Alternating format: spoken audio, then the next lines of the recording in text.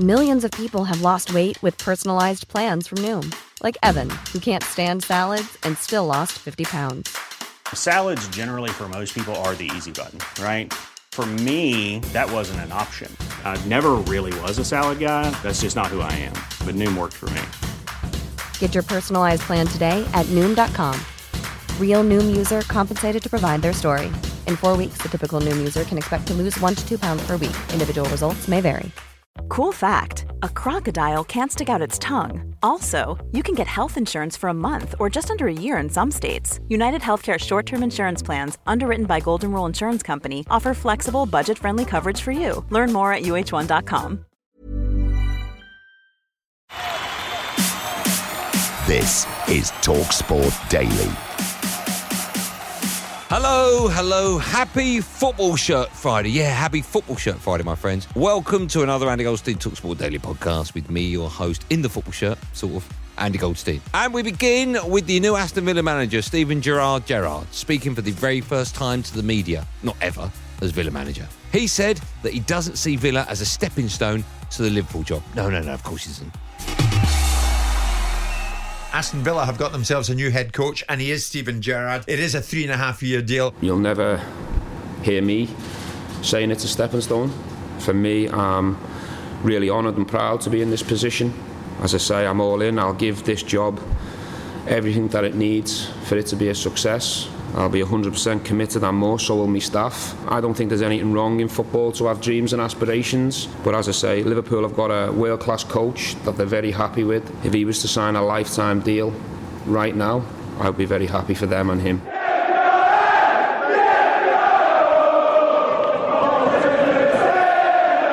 I think success in football is always about winning football matches, first and foremost. Long term, I think the club would like to be back on the European level. I don't think it's the right time now to put any date or specific date on that. But for me, more importantly, it's about focusing on the short term, which is Brighton at the weekend. We need to start winning football matches again and moving up the table. So that's the short term goal.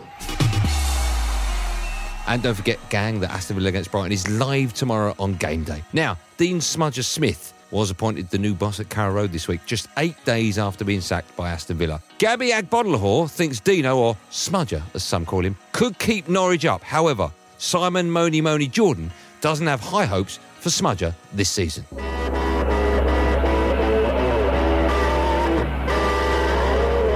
If life gives you lemons, you make lemonade, but he doesn't have lemons. He has a bunch of lemons that aren't good enough for performing in the Premier League. So as much as I really want the best for Delia and Michael, because I really do like Norwich, but I do think that they've not done enough in the Premier League. I do think they've been poor, and I do think that Dean Smith is a plaster. He's not the solution. That they need amputation probably rather than a Band-Aid. They've got a chance. I think it's going to be very close, isn't it, down there? Yeah, it's very tight, isn't it? If you can get them playing, you can get them conceding, obviously less goals, they've got every chance. But I just look at their squad of players and I still think Dean Smith done a great job as a manager in his career, but it's one tough job, isn't it, Al? On now to the Leicester manager, Brendan Rodgers, ahead of the Foxes against Chelsea, live on TalkSport in the early kick-off on game day. He was asked about rumours linking him with a move to Manchester United, and here is his response. Firstly, it's really disrespectful for you to ask the question when you have a manager in place, a good manager and a good man who's working at the club. And secondly, I can't really comment on it because it's something that's not real. I'm here as the Leicester City manager, proud to be here, privileged to be here, and fully committed to the players, the club, the ownership. And that's about it, really. All the other noise around that is something that we can't control. My focus, like I've done in my career, is always looking for the next game. So the only club I'm thinking about is Chelsea and getting ready for that. Now, Rangers have appointed one of their former players, Giovanni Van Bronckhorst, as their manager after Stevie G left. The current QPR boss and former Gers manager, Mark Warburton, said GVB's or Gio's quiet demeanour will not be an issue.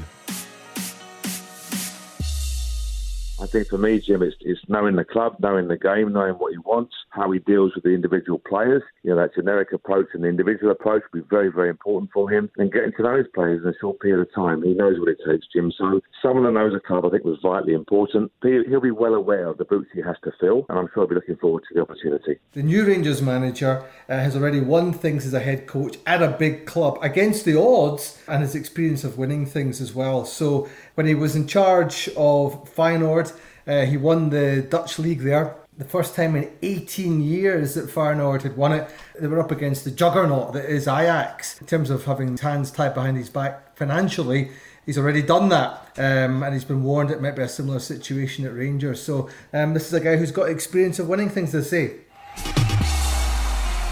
Now, the whistleblower at the centre of the cricket racism saga says he's a different person from the one who wrote anti-Semitic language on social media over a decade ago. Azim Rafiq's been criticised for the historical posts after he called for action over institutionalised racism in the sport earlier this week. The Times journalist, Matt Lawton, said this won't help Rafiq's credibility.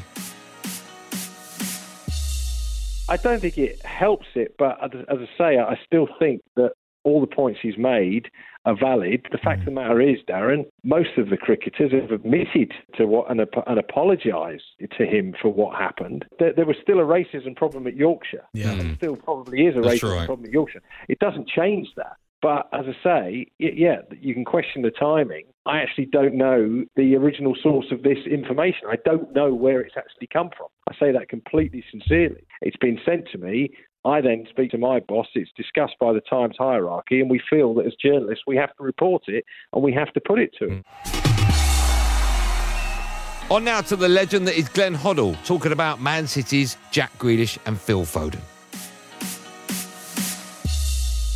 Foden! Oh, brilliant!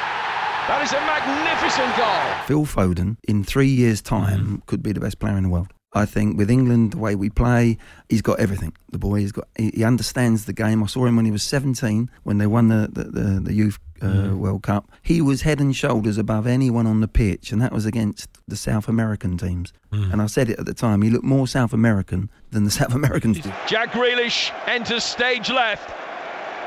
He's a Manchester City player now. Jack, for me, is a wonderful talent. The difference is, if you look at Jack now, he probably isn't enjoying his own game as much as he did at Villa. He loves to hold the ball. He loves to take people on, but Pep's got him, and rightly so, because he's got so much talent around him.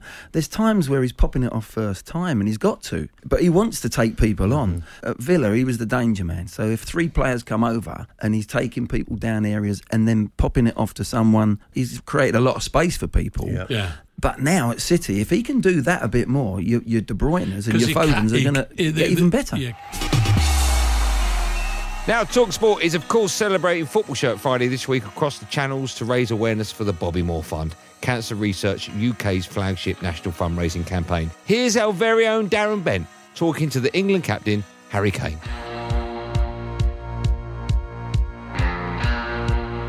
As a kid, before you even became a professional, what was the first shirt that you had and what number was on the back? Oh, first shirt. The one that I remember probably most as a kid was the England one. You know, with like the red stripe down it, the one that Beckham scored the free kick against Greece. Yeah.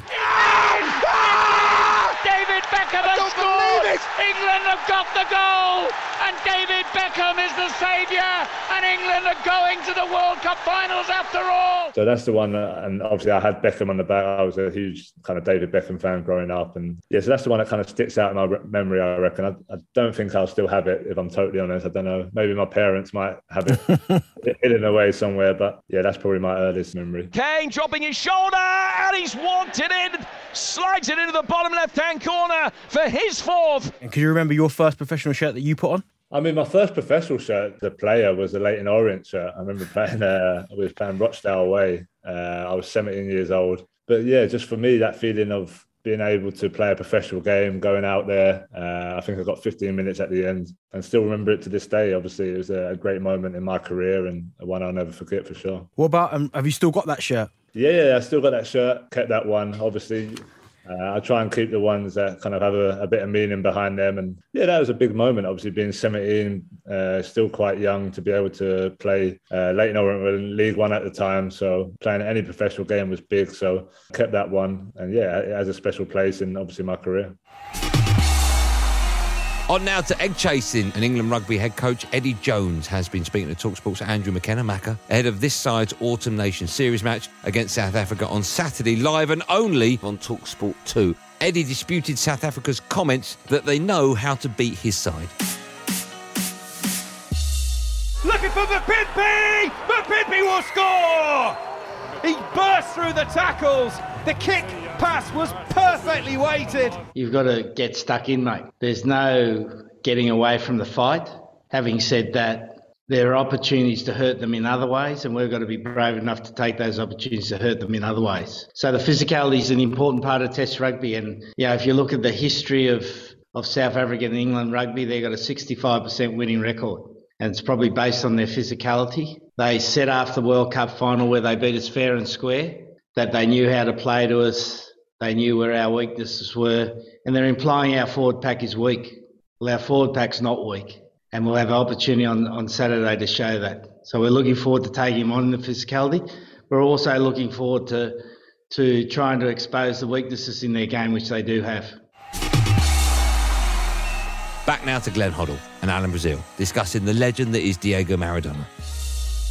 Well, I played with him and against him. The one with against Aussie's testimonial. When he was on the dressing room, keeping the ball up. Yeah, it was great. A on great the floor. night. Al had to give me number 10 shirt up for him. No. Yeah, did the right thing for Aussie and everyone. So there's me giving me shirt up, played number 11. So there's a free kick on the edge of the box. We're playing Inter Milan. I'm thinking, well, I'll do the right thing. I'll step back. I'm looking as if I might take it with my right foot. Diego's there with his left foot, and I'm looking at him, he's looking at me, and we're sort of after you, Claude, sort of thing. Yeah. And suddenly Paul Miller, Maxi Miller, no, runs from the halfway line, in between the two of us, smashes the ball into Rose's head. Diego just looks at me. I thought for a minute you were going to say he put it in the top corner. corner. No, don't be silly, Al. And Diego looked at me as if to say, who is this? And I just put a finger to the side of my head and said, crazy. Diego's face was a picture. If you watched him warm up or just before the game, be popping it off his shoulder about 40 yards in the air and then popping it again and again. But it was all about intimidation. He would be doing all these skills before a game. Everyone's watching the opposition. Yeah.